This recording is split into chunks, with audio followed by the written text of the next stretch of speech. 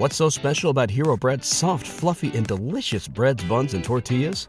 Hero Bread serves up 0 to 1 grams of net carbs, 5 to 11 grams of protein, and high fiber in every delicious serving.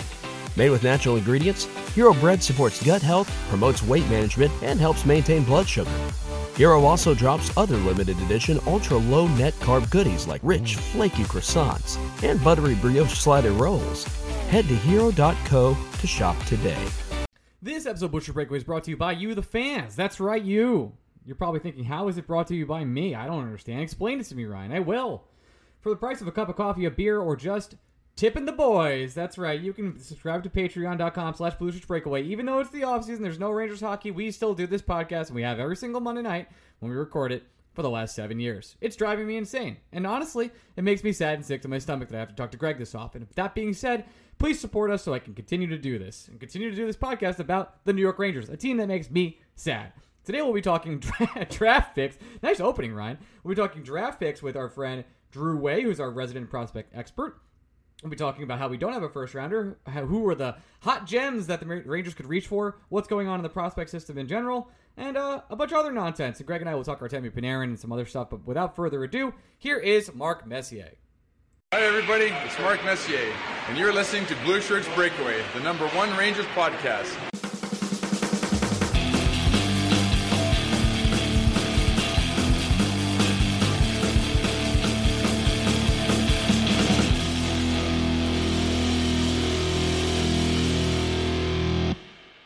Blue Shirt Breakaway fans, welcome to the week of the Blue Shirts Breakaway. I am your host, Ryan Mead. I'm here with my co-host, Greg Kaplan. And Greg, I saw a no-hitter over the weekend.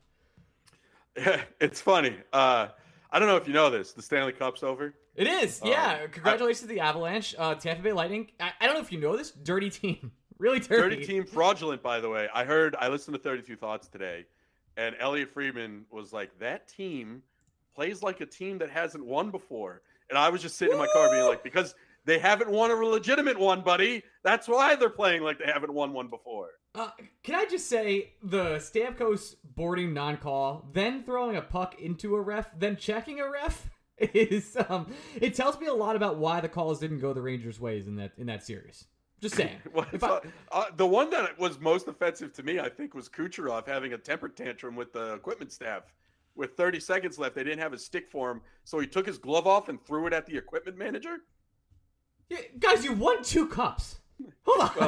Well, they won 2 nonsense bullshit cups. I know you want to win more. I get winning 3 in a row is a great accomplishment. You won 2. I killed for 1. I also Game 6 of the Stanley Cup Final was on Sunday. The Avalanche clinched. Everybody knows that as they listen to this. Can I run through with you what my sports Sunday was like? Yeah. Right. I, of course, watched the Mets game. Typical. Shocker. Noon start. I'm actually a fan of the noon Peacock game. I know that makes me in the minority. But I liked it. Cool. I enjoyed like when it. sports start early. I'm a big fan. Yeah. Mets game was done at 3, which gave me plenty of time. You would think, Ryan, plenty of time to regroup and recover before the Stanley Cup. I watched the end of the College World Series. Congratulations, Ole Miss. I watched the end of the Travelers Championship. That's right, golf. Wow. Bonkers. By the way, bonkers ending. Live or let live. Golf fans out there are nodding and agreeing. Yeah. I did everything humanly possible and watched 0 seconds of the Stanley Cup Final. I watched a little bit of the NASCAR race, and I just was like, I'm not watching hockey. Fuck it. I watched the Stanley Cup Final just to watch Makar be Makar because he's fucking amazing. And I know the Rangers wanted to trade up for him, which makes it worse. Do you remember the stupid Rangers Conn Smythe conversation we were having a while ago, and I said, it doesn't matter because Cale Makar is going to win anyway. Yeah, well, guess what? He is that good. That's really fun. It's funny that Hedl Zibanejad conversation is probably the most engaging and entertaining Ranger playoff talk that we had, and the talk was ended with, this talk doesn't matter because it's going to be Cale Makar. And it was, and he's that. And it was. He's insane, and the Flyers didn't take him. Thank God. They just let him sit there. It's been a crazy sports weekend in general. I mean, New York sports is in a weird place. The Yankees get no hit. I happen to be there. Only 318 in history. Very strange. Then Kyrie's like, you know what? I'm out of here. Oh, my God. Now the best part of it, the absolute chef's kiss, is him being like, "Yeah, I'll leave $36 million on the table to sign a $6 million fucking contract." Kidding me? He's gonna want that, and he wants all that money in like crypto. Has to be. There's no way he's not a crypto bro. He's getting NFTs out of his ass. It's crypto.com. Like the Staples Center is He's now getting crypto. NFTs. He's getting NFTs of his ass. For sure. He has to be. They're worth something. I'm sure he'll figure it out. And Kevin, the Knicks drafted. Oh, the Knicks did something. They didn't draft anything. The Knicks following. Man, I God. know we're going to have him on later this summer for sure because we need the annual State of MSG podcast. But if you guys weren't following the Knicks wall during that Thursday night kerfuffle, it was really fascinating to see a different sport fan base try to go through what hockey fans go through all the time, which is the Knicks made a trade and we didn't know for what for 3 hours. Which it happens. I'm so used to it. I was like, "What? You guys aren't used to this?" And then people were adding. My whole time it was just people adding Woj. I was like, "Oh, I'm sorry, you can't get your trade immediately. It's not somebody just getting the message from the league. Cool, congratulations."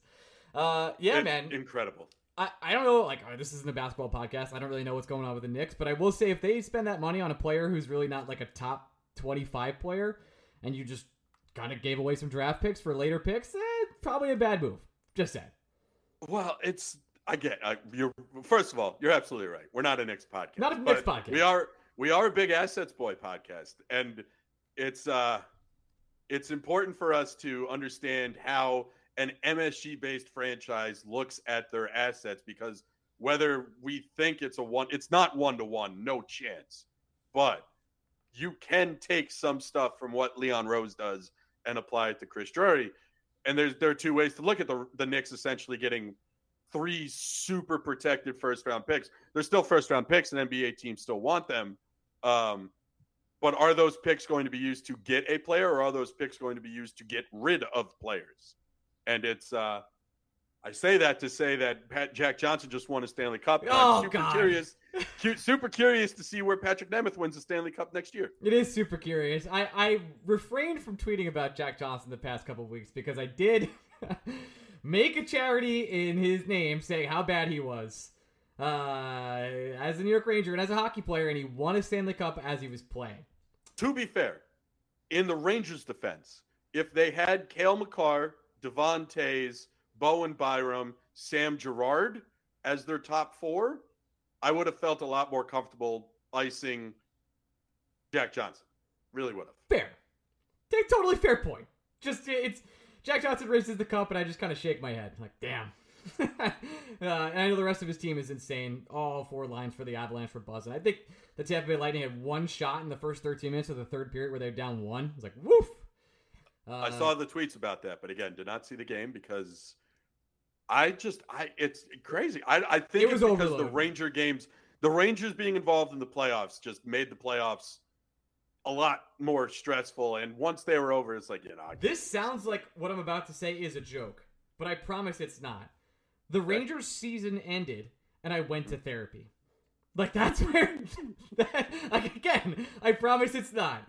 But Greg and I podcasted every other day covering the New York Rangers, and it was over. I said to myself, I need to see a therapist. And I went. Take care of yourself, everybody. It's important. For me, the Rangers season ended, and I had the come to Jesus moment that there's a good chance that the New York Mets are just a good baseball team. Therefore, I couldn't even get too worked up and upset about anything going on. I don't blame you for not watching the finals. I don't blame you. I can't do it. To be fair, it's not like I watched every minute of the finals the previous 2 years when the Rangers weren't making the playoffs. My relationship with hockey is it's Ranger based. And if the Rangers aren't not alone in that. If the Rangers aren't intrinsically involved, I got news for you, Ryan. Outside of Twitter clips, I'm not watching Dodgers Braves either. If the Mets aren't involved, I don't really care. What I want to know is who people have this time. Where do you find it? Hey, I watched 3 NHL games last night, including on the West Coast. It's like, dude, I need to sleep. I can't watch Cale Makar. Again, I have to wake up and 6 for the highlights. I can't use that excuse. I just told you I watched the College World Series, a golf tournament, and totally some NASCAR. Fair. I was actively avoiding the Stanley Cup.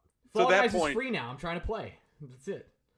I'm just saying, it was a bonkers ending. If you guys don't know how the Travelers Championship ended, you need to look it up. The guy went to the 18th hole with a one-shot lead. He hit his second shot into the bunker, and then he essentially missed on his third shot and remained in the bunker and lost by a stroke. That sucks. It was amazing. I want to talk a little bit about Artemi Panarin. You might have heard of The him. obsessive-compulsive one. The OCD himself. Just let's get this out of the way. I have to tell you, if I was the target of a Russian hit, I likely would claim that I had OCD, and that would be my reason why I didn't have a smartphone. Just saying. That would be my reason.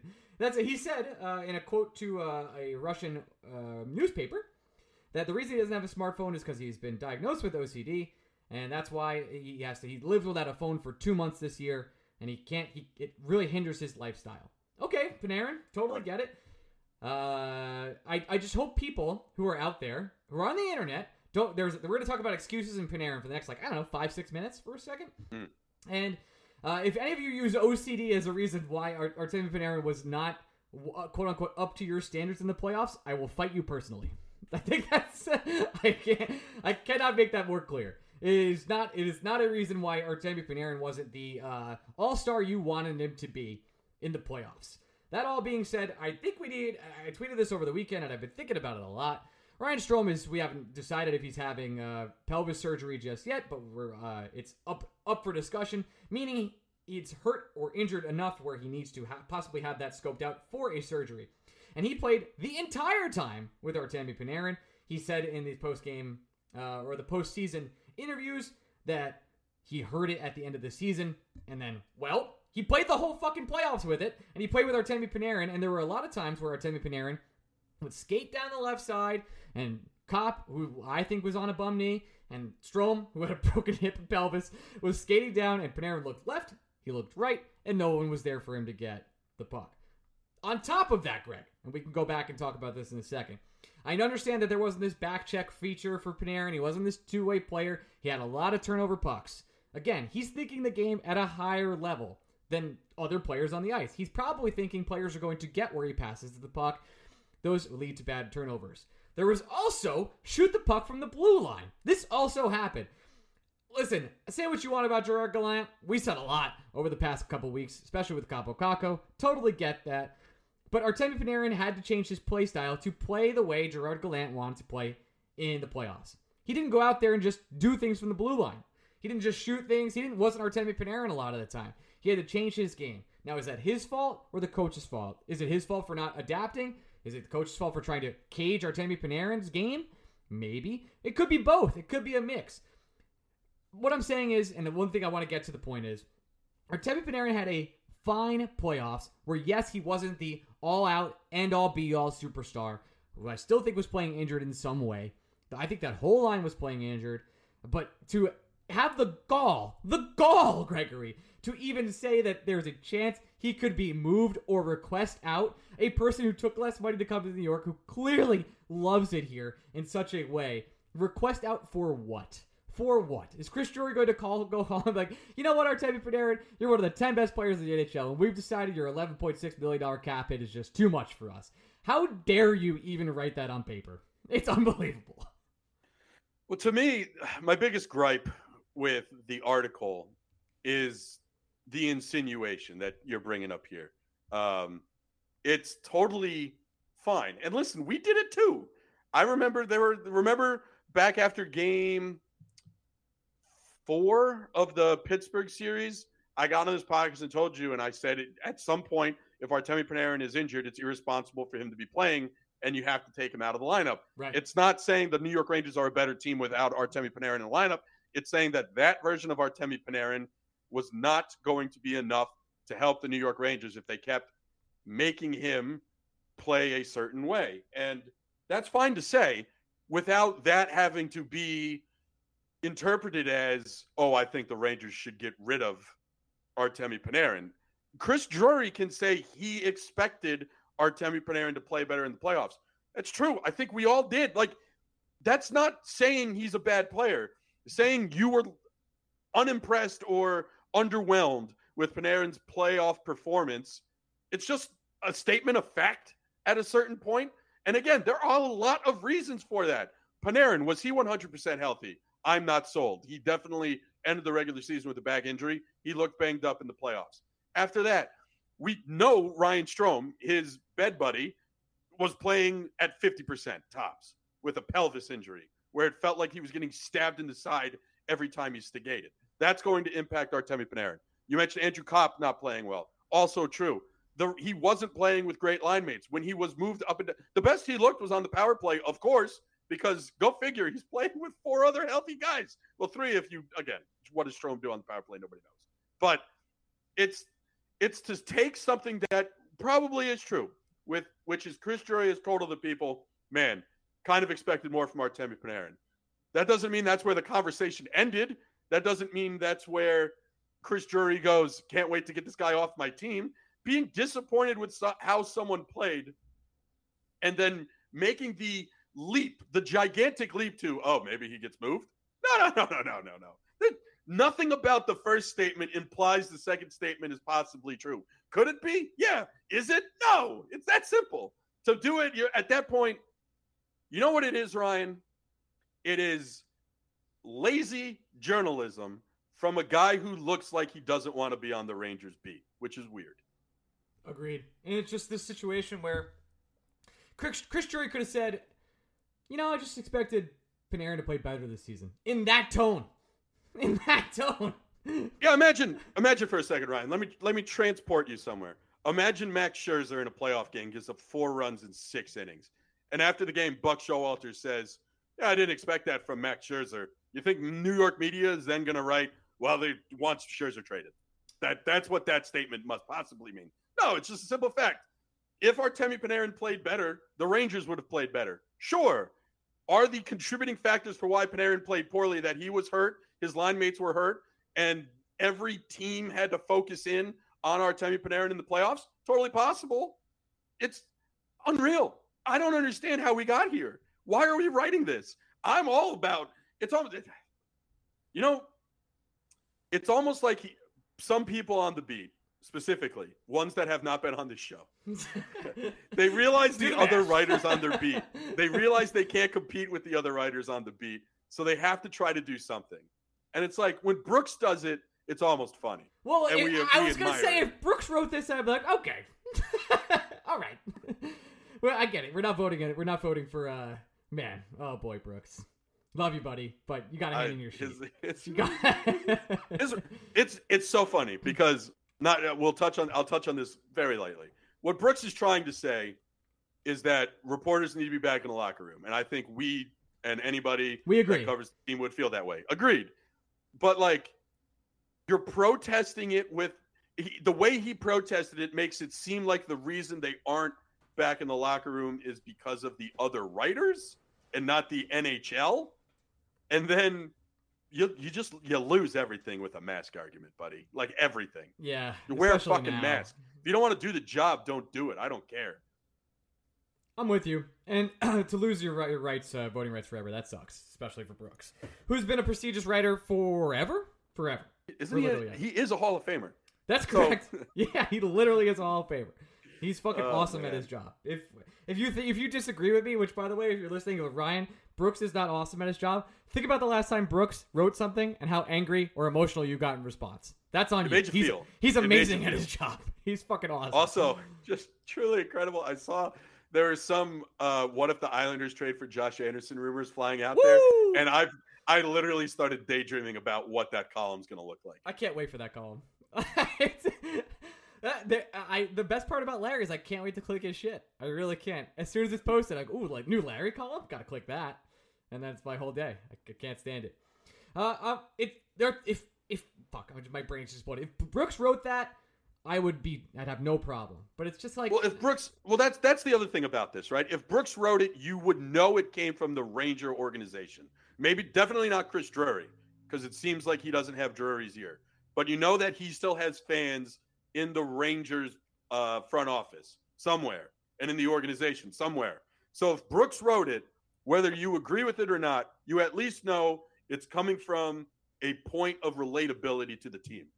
For Drury to do it and be like, yeah, I've heard other people in the NHL say, I don't know whose name I said. You know whose name I meant to say. Arthur Staple, his name. For him to write, other people in the NHL have heard whispers. From who? Chris Drury? Chris Drury whispers? You think Panarin? Who does he whisper to? First of all, Panarin doesn't have a phone. He can't text you. He can't whisper anything. Who's next to him? But also, it's so bonkers. The other people that were in that grouping, just really silly. I'm going to title this episode, Is Panarin Asking Out? No. End prospects with Drew Witt. So, sources reporting to Blue Shirts Breakaway that Artemi Panarin will be a New York Ranger next season. Yeah, I feel pretty strongly reporting that. I think opening night, Panarin will be a New York Ranger. I'm going to call that one. Call my shot. Also, one more thing that I'm done. Mammoth contract? What do you mean mammoth contract? Yes, I know it's the second most in the league. The dude puts up 100-point seasons. What are we doing? He's worth the money. He literally makes the team go on most nights. I know it wasn't the playoffs. On most nights, the guy just wins games on accident. He looks like shit, and you're like, you look up, and it's like, oh, Artemi Panarin has 3 points. How'd that happen? What's going on? It's so stupid. Listen, it got us talking about it, which essentially is what he wanted to do. Correct. But it is the off season, and I have to do. Yeah. I can't let that one sit out there without just sitting right there. Listen, in his defense, he's been acting like it's been the off season since he got here. Fair. So he's in a role. He's in a groove. Oh boy. We are going to talk to Drew in a couple minutes about prospect rankings, and where the Rangers will draft. Because not in the first, or who they'll target in the second, or so on. They won't have those picks either because they will trade Patrick Nemeth for them. So I don't know why we're having Drew on, but we'll figure it out. That being said, let's do some 5-star questions while we are here. I think I asked you this question last week. It says again, is this the Mets? Is this Mets team good? Is it good? Yeah, it's unsettling. The stat over the weekend that really hammered the point home is someone was like, this win over the Marlins clinches a winning June for the Mets. The first time that's happened since 2012, Ryan. Crazy. This is from Tom Hurst Jr. Based on how the Cup final went, how do you think the Rangers would have done against Colorado had they not blown Game 3, won Game 5 versus Tampa Bay, and had 2 days of rest before the start? Would Igor have made it close, or was it going to be total domination by the Avs no matter what? I think Igor would have made it semi-close, but I probably would have taken Avs in like 5 or 6. That's what I honestly would have said. The Avs controlled possession in just about almost all of the games of the playoffs from what I saw. Again, on Twitter, wasn't watching, so I'm only reacting to what the fancy little graphs and whatever. Graphs. But if we're living in a world where the Rangers all of a sudden were scoring enough at 5v5 to beat the Tampa Bay Lightning, we would assume then that scoring would carry over to some extent to the Stanley Cup. And then, so if we're living in a world where the Rangers are scoring at 5v5 and Igor Shesterkin is playing well, I don't know. Anything is possible. That's the thing. Like, when the Lightning beat the Rangers, did the Lightning look good beating the Rangers? They never blew the Rangers out. They were fine. Yeah, they looked like an incomplete team, but the big takeaway from, to me at least, that Rangers series was that the Rangers didn't play well. Not that the Lightning crushed them, destroyed them. And honestly, outside of the 7-0 game, it's not like the Avalanche blew the Lightning out of the water either. I will say firmly, this is one of the few years where the best team in the NHL won. The last team standing is the correct team standing. And I'm not saying the Rangers would have beaten the Avalanche, but from where I sit, I don't know. This is why I don't really like playing these hypothetical games, because if we're playing the hypothetical, then I could also just say that the Rangers were going to score 5 goals a game against Darcy Kemper. Darcy Kemper didn't have to do anything. He really, and a lot of that is how the Avalanche played, for sure. I understand that, but the Rangers would have had Igor, who's better than Vasilevsky. Sorry to break other people's hearts with that. And in this scenario, the Rangers are finally scoring at 5v5, which means maybe they can penetrate the Colorado a little bit. But the thing is, once Colorado has the puck, you're not getting it back.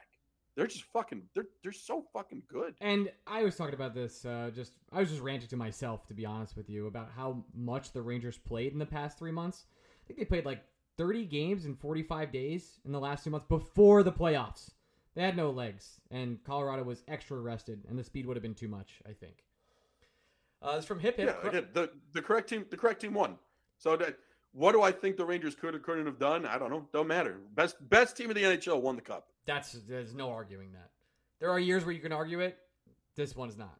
Hip Hip asks, Kreider is 10th in goals and 14th in points, 84 behind Graves, who is 10th, all time with New York Rangers. When all is said is done, will Kreider have his number retired?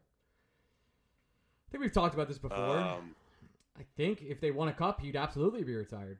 If he stays here till he retires, he will also be retired. If he finds a way. He's got to produce for like 6 more years. If Chris Drury plays for the New York Rangers for 15 plus seasons, which is possible, then yeah, I think he gets his number. Chris Kreider? Yeah, you said Drury.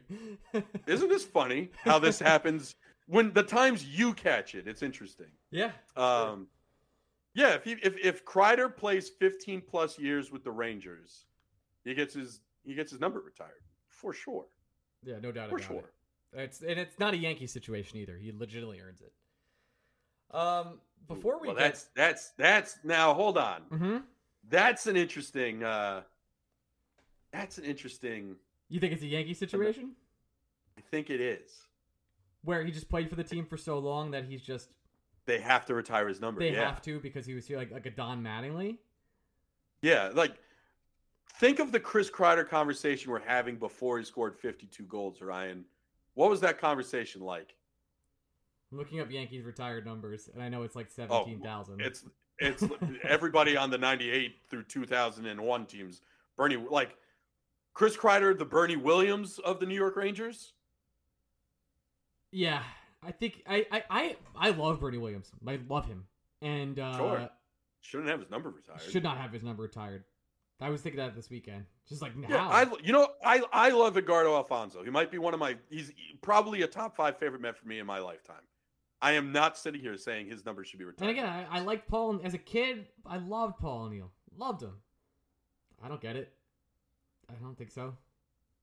Makes sense to me. It's a conversation we're having now because he scored 50 goals. He had a great playoffs. He did all these great things. It's wonderful. But like Chris Kreider, the hockey player, think of the other important Ranger teams, right? Was he ever more important than Matt Zuccarello? Was he ever more important? Like he was on the same footing as a Derek Brassard on those truly great Ranger teams. Yeah, and he's probably he was never the guy. He's probably 5th billing. If you were doing a casting of this Rangers team, it'd be Igor, Fox, Panarin, Mika, Kreider. Yeah, that's 5th. The thing. Like, buddy, you of all people love shitting on Rick Nash for reasons that are unjust worthy. Who, me? But there's a reason why you shit on him. It's because Rick Nash was a super important Ranger player, more important than Chris Kreider. Yeah. Kreider has been here for a very long time, but I will not stand in the way of him having his number retired. I will be there. I think I've started to lean there. He shouldn't have his number retired, but I think it will be. Well, if he plays 15 plus years with one organization, playing as well as Kreider has, that's hard to do. That's really hard to do. I am here for that. Like if a guy spends his entire career with one team, fine, great, grand, wonderful. But if we wanted to be like is this guy good enough actually on merit to have his number retired? There's some cracks in that pavement. All I'm saying. All right. Before we get to our friend Drew Way, listen, I saw Aaron Judge this weekend strike out a couple times, and you know who else struck out last week? Some other judges. Congratulations to them. 6 of them, to be fair. Six of them, to be fair. Hot take. Women should have control of their bodies. That's about it. And with that being said, here's our guest Drew Way. 1 second. Let's transition. Women should have control of their bodies. On that note, here's Drew. Transition. Hey, we're back with our guest, Drew Way. Drew, who came in at the end of that fun time interview with Greg and I just talking to each other. Drew, resident prospect expert, welcome back to the show. It's the best welcome I've ever gotten on any podcast. Speaking about women's right to choose, here's Drew. So yeah, thank you for that. A true champion. But no, happy to be here, guys. Thanks for having me. How you both doing? We're doing okay. A lot of sports in our life. A lot of busy times. The NHL offseason is officially here, so we're in draft mode. But because the Rangers won so much, Drew, and they won they got to the Eastern Conference Finals and lost to a team that lost in the finals, a dirty team. They had to give up their first-round pick to the Winnipeg Jets. That meaning they only have 4 picks in the draft this year. Usually we have you on. It's a very exciting time. We go through all these picks we could have. We have you back on when we talk about players we shouldn't have taken, like Braden Schneider. And and we all get angry. It's fun. We have a good time. This year they only have a second round, a fourth, a fifth, and a sixth. The second round is 63rd overall. So let's start there. Do you see a scenario where the Rangers trade back into the first whatsoever? Is there any sort of player you could see them trading back into the first 4? Well, I mean, I would ask you. You're more the insider than I am in terms of that's something that they're considering doing. The answer is no. I mean, I just want to hear your opinion. Yeah, I mean, I'm not really going to speak to like, do I think the Rangers will do X or Y? Like, as you know, I get some stuff, but I don't know that. But what I'll say is like, there's certainly a couple guys that I could see perhaps being available in the late first or early second that could be right up the Rangers' alley and interest them in at least inquiring about what the cost would be for trading up. One thing I really want to say about this draft more than any other I've seen in a while is like after like the top 12, like it's really all over the place in terms of where people value different people. And like every year, there's always a thing like, well, someone that, I have in the late first, Corey Pronman might have in the middle second and Bob McKenzie might have around. But like this year, like literally there are guys that like I've seen ranked anywhere from like 20 on one list to 100 on the other. And it's more than just one or two. Like it's crazy how like the variance in rankings among guys ranked anywhere from like 15 to 70. And, obviously every year, again, there's that variation, but this year in particular between just the quality of the draft class and the just the nature of the pandemic and how the pandemic took a year of development away from a lot of people, just adding that much more uncertainty to this class. The long story short of this whole little rant is there are a lot of guys, I bet you, that I have ranked in the first round that'll probably be available in the 60s when the Rangers are making their first selection.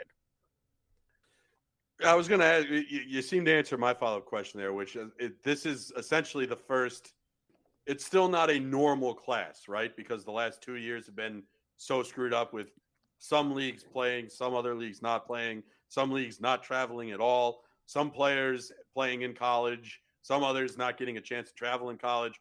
So we're still probably a full year away from a normal draft cycle, right? Yeah, at least. I mean, this is definitely an odd draft cycle. And like you said, this has now been 2 years where people have been impacted in terms of their development. And like another weird thing about this class too is like a lot of like the most skilled players are bad at skating. And the way the NHL is morphed is where you can make the argument that skating is the quality that these teams seem to value the most.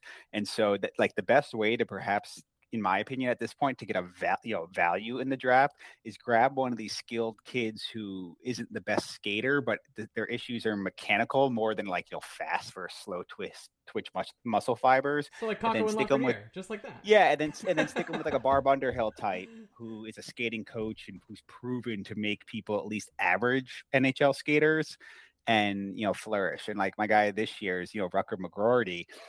He's a U.S. National Development Program center. I have him at like 14. I think I've seen him as low as 45 or so. He's on like easily one of the most physically gifted players in this class. Smart as hell, huge work ethic. He's a poor skater, and in my views, like most of his skating issues are mechanical. Something that if you get him with a really good skating coach, you can at least make him an average skater. And if you can make him like an average skater, like legitimately, he could be a John Tavares type. Like obviously I'm being a bit hyperbolic, but that sort of mold where two-way can do a bit of everything, really talented, and is an okay skater, but won't blow you away. So let me ask. Oh, sorry, Ryan. I just want to ask a hypothetical. I want to sneak one in there. This is just 3 dudes talking, right? So this isn't based off anything we've heard or any kind of skepticism. But considering the variance in this draft, but how much you do like some certain players, say the Rangers had an opportunity to trade into the 20 to 25 range at the cost of Niels Lundqvist. Would you feel comfortable doing that? I mean, it would all depend on who's there, right? If it's just if you're talking before the draft and we don't know who's there, no, I wouldn't. But if it's draft day and it's, pick 21 and a Rucker McGroarty or a Frank Nazar or like a Matthew Savoie is there, then yes, I'd do it. Interesting. Can we talk a little bit about the top of the draft? I know the Rangers will not be there, but I would like to get Shane Wright. I know he's a great quality prospect. He's probably going to go to Montreal, right? But he hasn't been I guess, bona fide number one, or am I wrong about that? And I'm just falling for clickbait. You're right. And the issue is here, and why Shane Wright's so polarizing is as an underage rookie. So he had like the exceptional status, so could join the OHL a year early, like John Tavares, like Sean Day, like Connor McDavid. And in his first year there as an underage player, he beat Connor McDavid's numbers. And so everyone was getting so excited. And then he lost the year with the pandemic. And this year he was fine and was streaky, but was pretty underwhelming come playoff time. And the long story short on him is, the skill, the hockey sense, the work ethic, the two-way ability is all there to warrant him going number one. Some people, I hate player comps, but some people throw out like the Patrice Bergeron type. That's a ridiculous comp, but he is like a very smart, skilled two-way player who can be a dominant two-way player in the NHL. That said, I think the criticism is fair when you look at him. One of the reasons why he was so successful so young, right now he's 6 foot 198 is his height and weight listing. Hit that underage year of his where he broke Connor McDavid's point totals. He was 6 foot 175. In other words, he was super physically mature for a 15-year-old, and so perhaps the thought is some of the reason why he was so successful so young is because he was just so much more physically advanced for someone his age than normal. Part of all this conversation too, Drew, is because that Czech kid has just had the year of his life, right? Well, that's the funny thing about the Czech kid, Juraj Slafkovský, is he had the Olympics and the national tournaments of his life, but he was pretty shit in terms of he played for TPS in Liga. Kaapo Kakko's numbers in Liga his draft year were far, far superior to Juraj Slafkovský's. And so it's in terms of him having the year of his life, that's clickbait. That is people just looking at what he's done in the big, high profile national tournaments, which of course are important. That's, best on best. How does this kid perform under high pressure, stuff like that. So he's, in my opinion, it's a 3-player top tier, and it's Slafkovský, Logan Cooley, and Shane Wright on that top tier. So no doubt he's on that top tier. If he went number one, I wouldn't blink an eye, but it's definitely hyperbolic to be like he's had the year of his life because his league play in Liga in Finland was very underwhelming. So, where does Shane Wright compare to the prospect status of Lafreniere? Just out of curiosity. He's not Lafreniere. He hasn't had even near the production that Lafreniere had in Lafreniere's draft year. If I were to rank the recent number one picks and stuff like that, he'd probably be, definitely behind Jack Hughes, definitely behind Lafreniere, probably slightly ahead of Kaapo Kakko. So, maybe in that tier. Interesting. Okay. So, but again, and to be clear, when people hear me say on par with Kaapo Kakko, people might be thinking, well, look at what he's done in the NHL. He's underwhelming, blah, blah, blah, blah. It's just looking at how they were in their draft year. And in Kaapo Kakko's draft year, he was amazing. He was every bit warrant. Anyone that says, oh, he was the wrong pick at 2, shut the fuck up. You're being an idiot. There was literally zero argument at the time of the draft to take anyone other than Kaapo Kakko at 2. Yeah, I mean, we all agree that. I know Kaapo Kakko hasn't turned out to be the player everyone expected, blah, blah, blah. You know how I feel. But again, there's a difference between you made a mistake in the draft and you didn't develop the player properly. And people who think that the Rangers made a mistake in the draft as opposed to they developed him improperly are idiots and should be ignored. Yeah, the Rangers drafted the right player. It hasn't turned out the way we all thought it was. It's not the Sacramento Kings having the 4th pick and passing on Jaden. Right, exactly. What are we doing? Or the Minnesota Timberwolves passing on Steph Curry twice. Well, the Timberwolves one's worse because they didn't just pass on Curry. They drafted 2 point guards. They drafted the same position. And if you want to make the Rubio argument in hindsight, I was listening to a podcast earlier this week, and it's the Rubio hype. It would have been weird to draft a player over Rubio. I get that. But you took Johnny Flynn. Yeah. who was not even that great at Syracuse. You can get Fitz on to bitch and moan about Flynn and the Syracuse system all day long, I'm sure. You know I will. You know I will. But speaking of systems, let's get right into the Rangers system, which is, I wouldn't say stacked. It was stacked a couple of years ago because of the high-end prospects. But really the talk of the town is Brennan Othmann. I think he's going to have another year of development. It's not going to be in the AHL because he is still not too young to be in the AHL. He'll be 20 years old next year. What can we expect out of Othmann? I know he's had a tremendous goal-scoring year. I know he's kind of had the great upside. I think you called him as like a discount Zach Hyman when we drafted him. Seems like he's had a little bit more of scoring oomph. What's the development step taken this year? I don't think I called him a discount Zach Hyman. I said he was in the player archetype of Zach Hyman. My apologies. To be clear. Yeah, I was very pro that pick. I was trying to explain that, hey, this is a good player that we just took in this spot, and people freaking out on him needed to chill. But he's tough because he's proven everything he needs to prove at the OHL level. And so, like, you don't want to see him go back to the OHL because, like, what else can he do there? But it's, do you really think he's going to legitimately make the Rangers roster at a camp and then be an everyday starter? Because that's what you need him to be, because you can't send him to the AHL. Some people have asked me, like, oh, once, he makes the team, can he then be sent to the AHL? The answer is no. He would have to go to the OHL. And it's, it sucks. I hate this agreement between the NHL and the CHL. Like, I understand why it's there. It's there to help the CHL and allow them to prosper and stuff like that. But it's players like Brennan Othmann who are too good for the CHL, but probably not quite ready for the NHL, really suffer in times like this.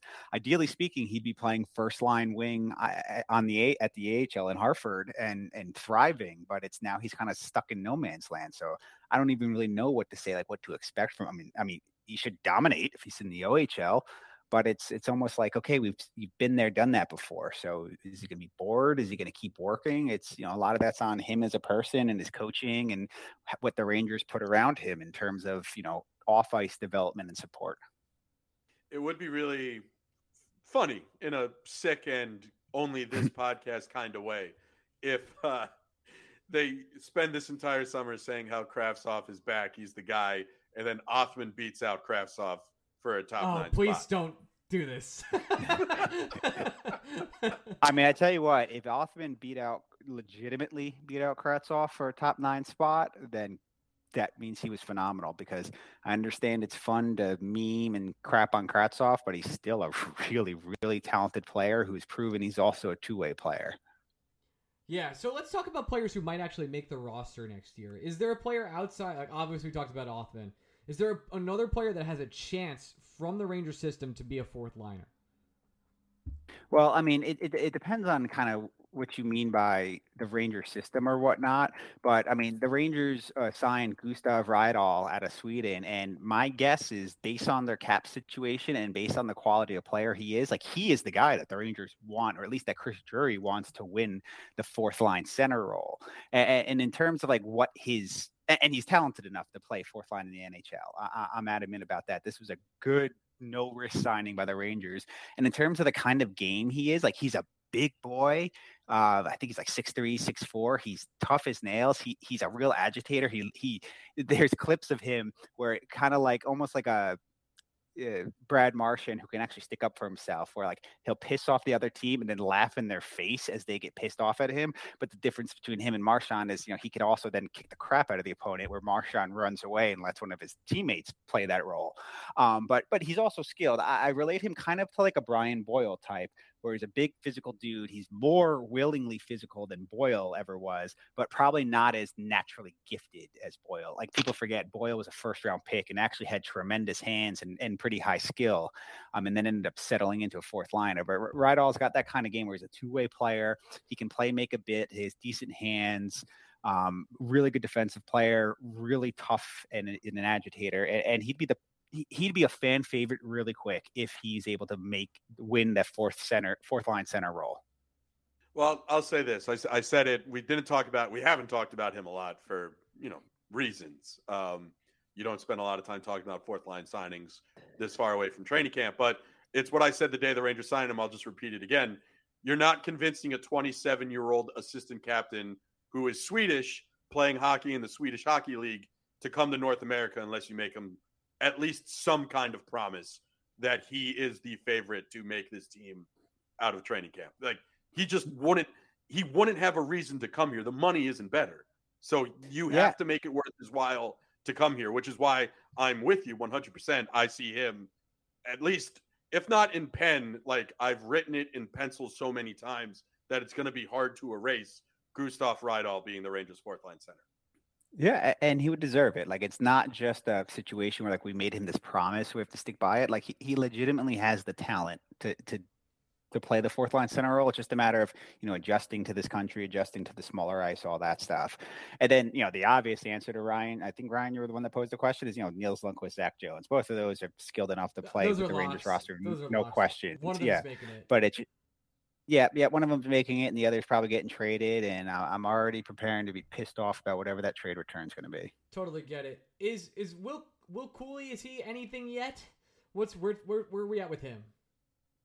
Yeah, I mean, he's a really good player. I mean, I was, moderately high on him coming into last season. I think I ranked him like 10th in our, organizational prospect rankings, and they went out and had a really good year in the OHL.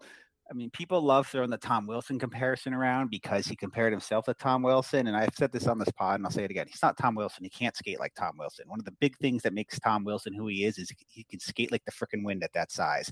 That's not Will Cooley. That said, I mean, this is a 6'3", 6'4", 210-pound kid who has a decent scoring touch in front of the net, is as tough as anyone, and is a adequate skater and decent enough hands to do other things. So he's someone that at his peak, he could probably be an effective third liner who can agitate, can protect you and play a two-way game and provide depth scoring. Do I think he's going to make the team next year? I think that largely depends on who we sign in the offseason. If we go out and make another, Dryden Hunt signing or two, he's probably not making the team. But if they purposely don't really try to sign many depth players hoping that he makes it, then yeah, he could probably beat out some of the lesser end prospects fighting against him in that role. I feel like Bobby T is going to be a name we see next year. I can't say his last name. Is Trevino? I think it is. Trevino, yeah. So to make the lazy comparison that Ranger fans are aware of, he's like a Matt Zuccarello type where he's small. Again, I think you can see a trend here where the Rangers like guys that are smart and have a two-way game. He's good defensively, but again, he's tiny, but like Zuccarello, he has no problem walking up to Zdeno Chara and attempting to face wash him, but obviously can never reach it because he's a foot shorter than him. But point is, like with the Zuccarello comparison, he's a playmaker, he's a two-way player, he's fearless, he's an agitator. The big difference is he's obviously not the passer that Zuccarello was. Zuccarello is probably one of the better pure passers in the game, but he's certainly a more willing shooter than Zuccarello is. And, he doesn't have the upside. He's not going to be a first line player the way Zuccarello proved to be in his career, but he can certainly be at his peak, a middle six, two-way forward who can provide some depth playmaking and scoring. Most likely, I think he's, a third, fourth line tweener who, again, he can play on the penalty kill and he can provide some depth scoring, depth playmaking. Well, we have to remember who the Rangers head coach is here, and it's Gerard Gallant, who has famously said he doesn't like playing young players on his fourth line. So are you saying in a scenario in which Vitaly Kravtsov is not moved, is there a guy you would be most comfortable saying, I can see player X being the guy the Rangers slide into their top 9 because they tried to sign, they just don't have the money to make a big serious move? I mean, it's hard to say, and I think so much of that answer revolves around what do we do with the second line center. Like, if we decide Philip Hedl is in fact the second line center and goodbye Strome, goodbye Andrew Kopp, then I think that opens up a lot more options in terms of who we potentially could slide into the top 9. But if we keep one of Strome or Kopp and Kravtsov makes the lineup, then there's no room for anyone to make the top 9, unless I'm completely missing something. You're not. It has to be Combs, Strome and Kopp don't sign long term, which I'm assuming they actually won't do that. I don't know. We're gonna get to that another day once that gets closer, but I don't see obligatory Paul Stastny reference. Just have to say his name. Yep, I get it. Going. Totally understand. Yeah, I hope God we don't re-sign Strome. Like, I love him, and I understand why people want him back, but I'm going to be so upset if we re-sign him If he for took a 2-year deal, anywhere close. I'd clap. I'll put it that way.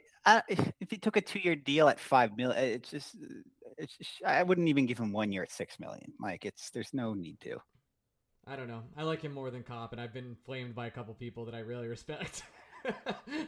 I think it's fine to like both. Like, Kopp is better two-way player. Strome is better offensive, and he pairs with Panarin. And the knock against Kopp is like, okay, the first year you have this offensive production is the year of your UFA. Like, congratulations, Jerome James. I think that I have no interest paying 5.5 plus per season for either of them. I would much rather roll Hedl as your second line center, take that chance, find someone to play the third line center who can provide some depth scoring, but also play the penalty kill, and hope that people develop properly. Enough with this bringing in random ass veterans, and then they end up clogging roster spots for prospects that we're hoping to develop. I can't do anything more than 3 years for either of them. I can't. It doesn't matter. Paul Stastny. Yes. Stastny.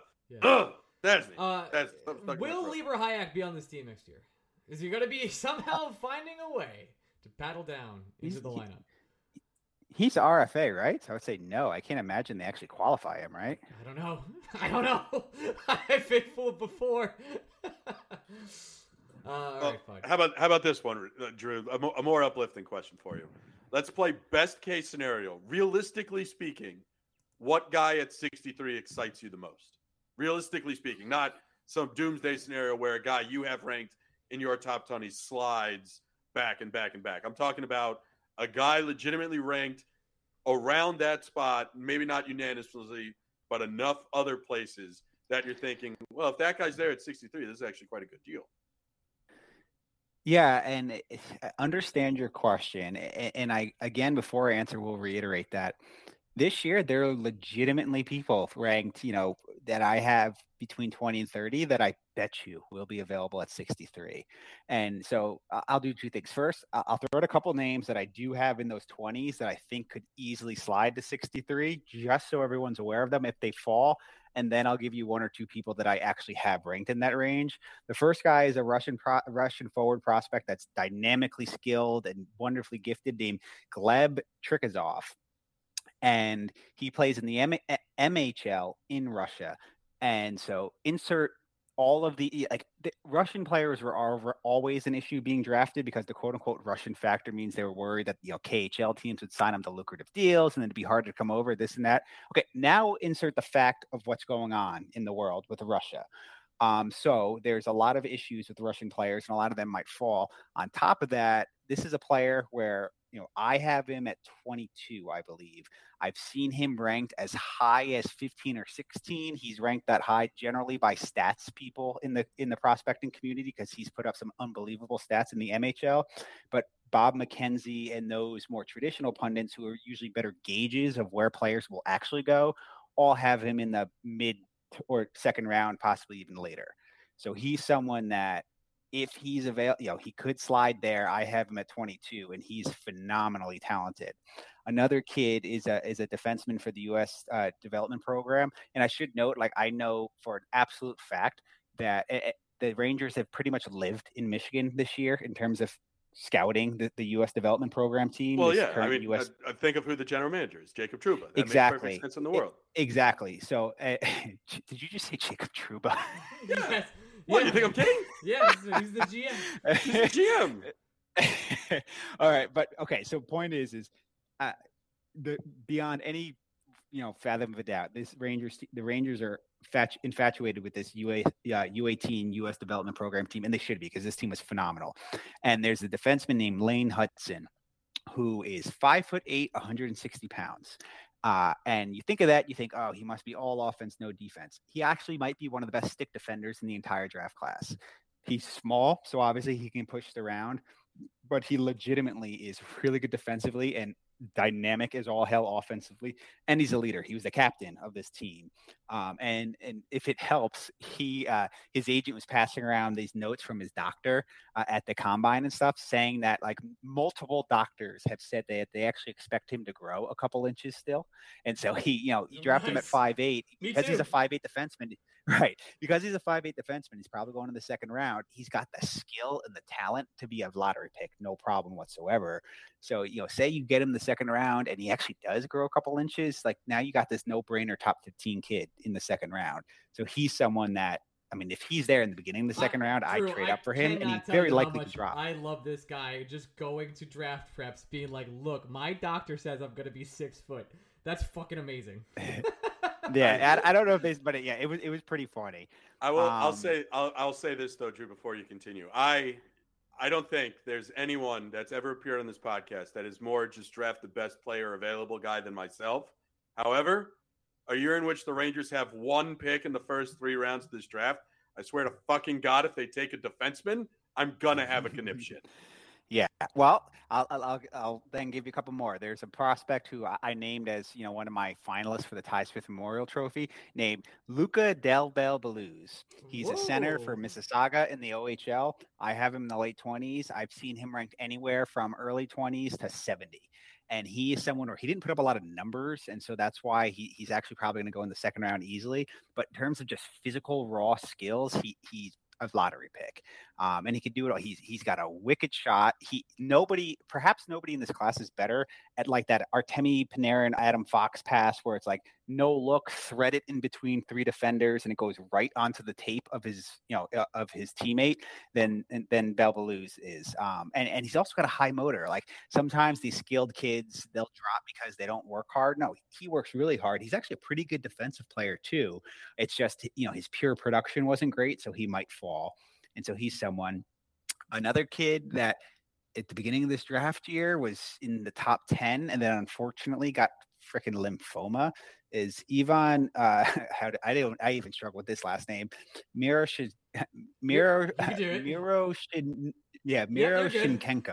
Yeah, cool. Ivan Miroshenko. He was top 10 on talent. He was top 10 coming into this year. Struggled mightily, started falling down draft boards, and then it was revealed, well, he's struggling because he has freaking lymphoma. He's Russian, so into what I said about Russian players before, and he's a recovering cancer survivor.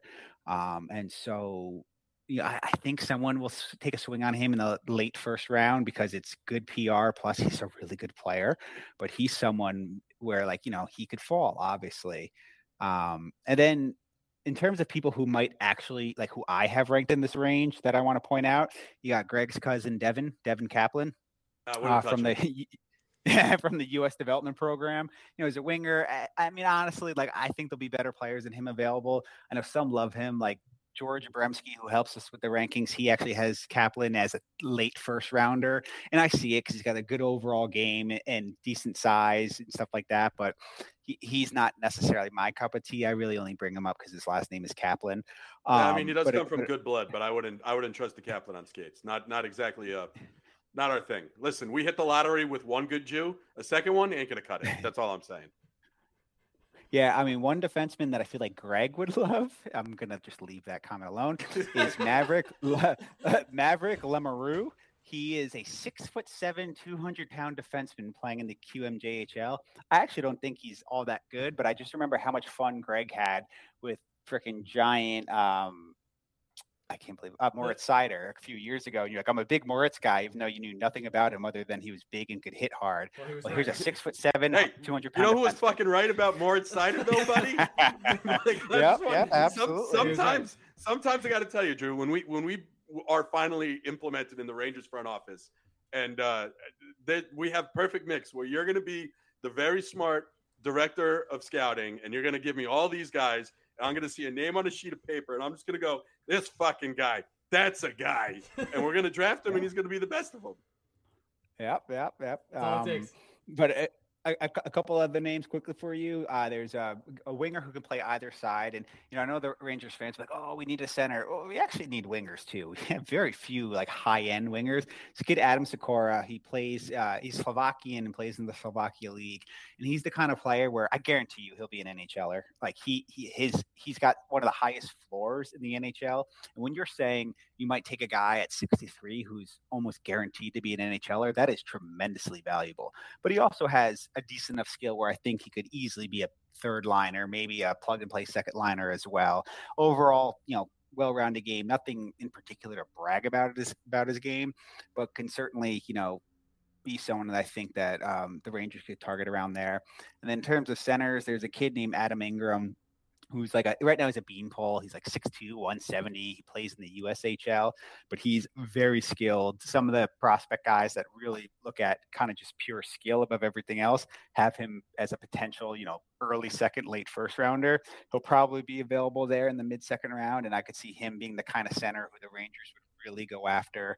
And then one other guy that I think the Rangers could certainly sort of target or be really interested in is there's a kid, he's a center that played in the AJHL. So this is it's below even the CHL. It's like the league beneath that. And his name's Rieger Lorenz.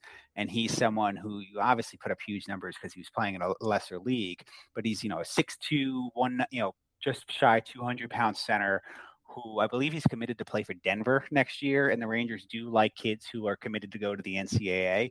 And again, Rangers like smart, hardworking two-way players. That fits Rieger Lorenz, but he also has a pretty high ceiling in terms of just pure talent. He's a little raw, obviously, and he definitely needs some good coaching and to refine some of his skills, particularly some of his decision making, some of his transitional play. But he's someone where he has like the raw abilities, where he's the kind of player where you can get late second round, and a few years from now, people will look back and be like, how the hell did this kid not go in the first round? Can I before I have two Ty Smith related questions. One, I got to tell you who that guy is for this draft, and then, but more importantly, tell me. It's Brad Lambert. It's just really funny to me that he's Finnish with an American name. I'm all about it. That's all I need to know. That's it. I don't need to know anything else about him. I legitimately thought he was American. So go on. Yeah, well, because from the land of Finland, like all the Kekalainens in the world, the Capo Kakonins, the Capo Kakos, ridiculous country. And then here's this guy whose name's Brad Lambert, and he's Finnish. All about it. He's from Florida. That's a lock. But his dad, I think, was a Canadian hockey player. Yeah, well, his uncle is the new Islanders coach. That's the other thing I know about him. Yeah. So he's going to be an Islander. But yeah, the Greg's guy in this draft is Brad Lambert. That's just fucking hilarious. And then hold on. I'll pause real quick there. Brad Lambert, phenomenal. He's got. You remember how last year I was like Atu Ratu, the Finnish player. I was like, I think he should go in the lottery, but he's probably going to fall because people are stupid. Islanders take him the second round, and then he put up 4 goals in his first game afterwards. Like that's like Brad Lambert. He is a big name, high pedigree. Didn't do that well this year, so he's falling. He's the best skater in this entire draft class. Phenomenally gifted. If he goes outside of the lottery, he's a guy that I'd be all for the Rangers trading up to get. He's someone. Drew, before, I don't give you bad players. My guys are always guys. Right.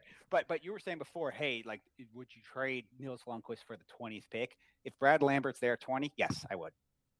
And then before you give us the Ty Smith winner, do you feel less good about this award because Smith laid such a wet fart last season? I don't, because it's easy. That's what happens when you are coached by Lindy Ruff. And I'll just leave it at that. That's a great argument. Great job. Yeah, it's the kid. Ty Smith was one of the best defensive prospects in hockey. Joins the Devils before anyone thought he would. Did phenomenal in his first season where Lindy Ruff wasn't there, and then all of a sudden Lindy Ruff comes in and he was statistically one of the worst defensemen in the entire NHL. Very similar to what happened with some of the Rangers' top prospects when Lindy Ruff and David Quinn were there as well. So nope, totally fine with it. It's all Lindy Ruff's fault. Fuck that guy. Yes, sir. Give us your Ty Smith memorial this year, and we will let you get out of here. Yeah. So the 3 final, and again, this will be published in the article's ranking. We're probably putting it up on Thursday. And in terms of the way the article goes is I named sort of 3 finalists, and I spoke about each of them already. It's Rutger McGroarty, it's Luca Del Belbeluz, and it is I actually don't even remember the third guy. So obviously he didn't win. I'm so team Belbeluz, it's ridiculous. Yeah, I'm all in on Del Bell. Like, sign me up. Yeah, Yeah, well, the pretty winner sure is going to be Rucker McGroarty. And I will say, Rucker I appreciate Rutger because I appreciate Rutgers, a college I like betting against and winning money in college football season. Well, and Rucker McGroarty, strong hockey name, but he's someone where, again, there are people who have him in the second round, and I swear on anything that Rucker McGroarty, by pure talent alone, is easily a top 10 player in this class. It's just, again, the knock on him is skating. And Sam Stern is someone we all know and love on here. We all know Sam. Aside from his, well, we all know. Okay, fine. I love Sam. Maybe we all don't love Sam, but he's very well connected with prospects. He legitimately was a paid scout from, I think, the Chicago Steel is not Chicago, but one of the USHL teams paid him to scout. So he's as well connected as anyone in terms of these prospects. And he was telling me the other day that, like, Rucker McGroarty already has a skating coach, he's very self-aware. A lot of issues some of these prospects have is they aren't self-aware and they kind of are blind to the improvement opportunities. He's very well aware that skating is the one thing he needs to improve on, already has a plan to improve on it. And if he can become even an average skater, like, he'll be looked at as, no questions asked, top 10 player in this draft class. He literally can do it all. Plus he's a dynamic talent, just isn't a burner. And because of that, he'll probably go late first, early second. And if I were a team picking, 10, 11, 12, 13, 14, I'd have no problem calling his name all day, every day. Awesome. Just not to sidetrack us and talk about a different sport, but just very important. We have to say this on the podcast. Quote, normal people keep the world going, but those who dare to be Kyrie Irving, Jesus tomorrow, Christ. He's opting in and staying with the Nets. I've never hated an athlete more in my life, with the exception of Chase Utley and John Rocker. Like, shut the fuck up. I'll put it this I'm way. dying. I'll put it this way. Aside from, like, criminals and, like, actual bad people, yes, like, there are very few athletes I've despised more than Kyrie Irving. Yeah, I named a criminal and an actually bad person before Kyrie, so I'm happy that. What about John Franco? Allegedly, Kyrie or John Franco? Hey, he's just a bad dad. He's a fine We dude. talk about him all the time. Father's Day. Jesus Christ! All right, I can't believe he opted in with the Nets. He's Kyrie or Ryan's dad. He's still. Well, one of them still puts out quotes. One of them, when he said he was opting out, actually did. That's all I'm saying. I have to say, like, I know I tweeted this, and like, Ryan, I hope you realize, like, I was being serious. No, I know. Joking. Yeah, I know. Like, legitimately, one of my favorite things about Father's Day is Ryan's fucking Father's Day. I had a lot of people be like, dude, I feel that. I'm with you, man. Like, no, it's hilarious, dude. My dad's been gone. Like, we're good. We're good, I promise. Your mom just deserves a gift on Father's Day, too. She's a G. I called her. We had a nice talk. We had a family day, so it was good. Yep. All right, Drew. Thanks so much for coming on. Anything you want to plug? Other than obviously the draft rate. I mean, yeah, you guys know the stuff. Follow me at Drews_way, DREWS_way. Check out Blue Shirt Breakaway site later this week for our rankings. You'll see rankings for me, Rich, and George, plus aggregate rankings, plus my Ty Smith nonsense, and some targets that we spoke about here that the Rangers could hopefully get at the late of the second. And then, thanks for having me on, Ryan and Greg. Love talking with you guys as always. When are we cracking the whip and getting Declan to start contributing to this podcast? It's about time. I mean, he's four now, and boy, he's got a mouth on him sometimes when he wants. So he can, at least contribute as much as Greg does sometimes. Oh, shots fired! We'll end on that. No rebuttal. Before we go, I'll just say this: I know we've been doing this podcast for a very long time, and I understand that there are some things that make me go, Jesus Christ, how is that possible? We've been doing it this long. 4. Declan being 4 is the thing that makes me want to vomit. Yeah, it's sickening.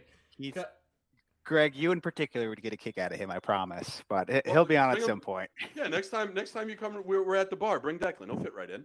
There you go. Drinks on Declan. We'll talk to you later. You can follow us on Twitter at ORIME. You can follow Greg at Blue Shirts Break. We'll be back next week. Love you guys. Bye.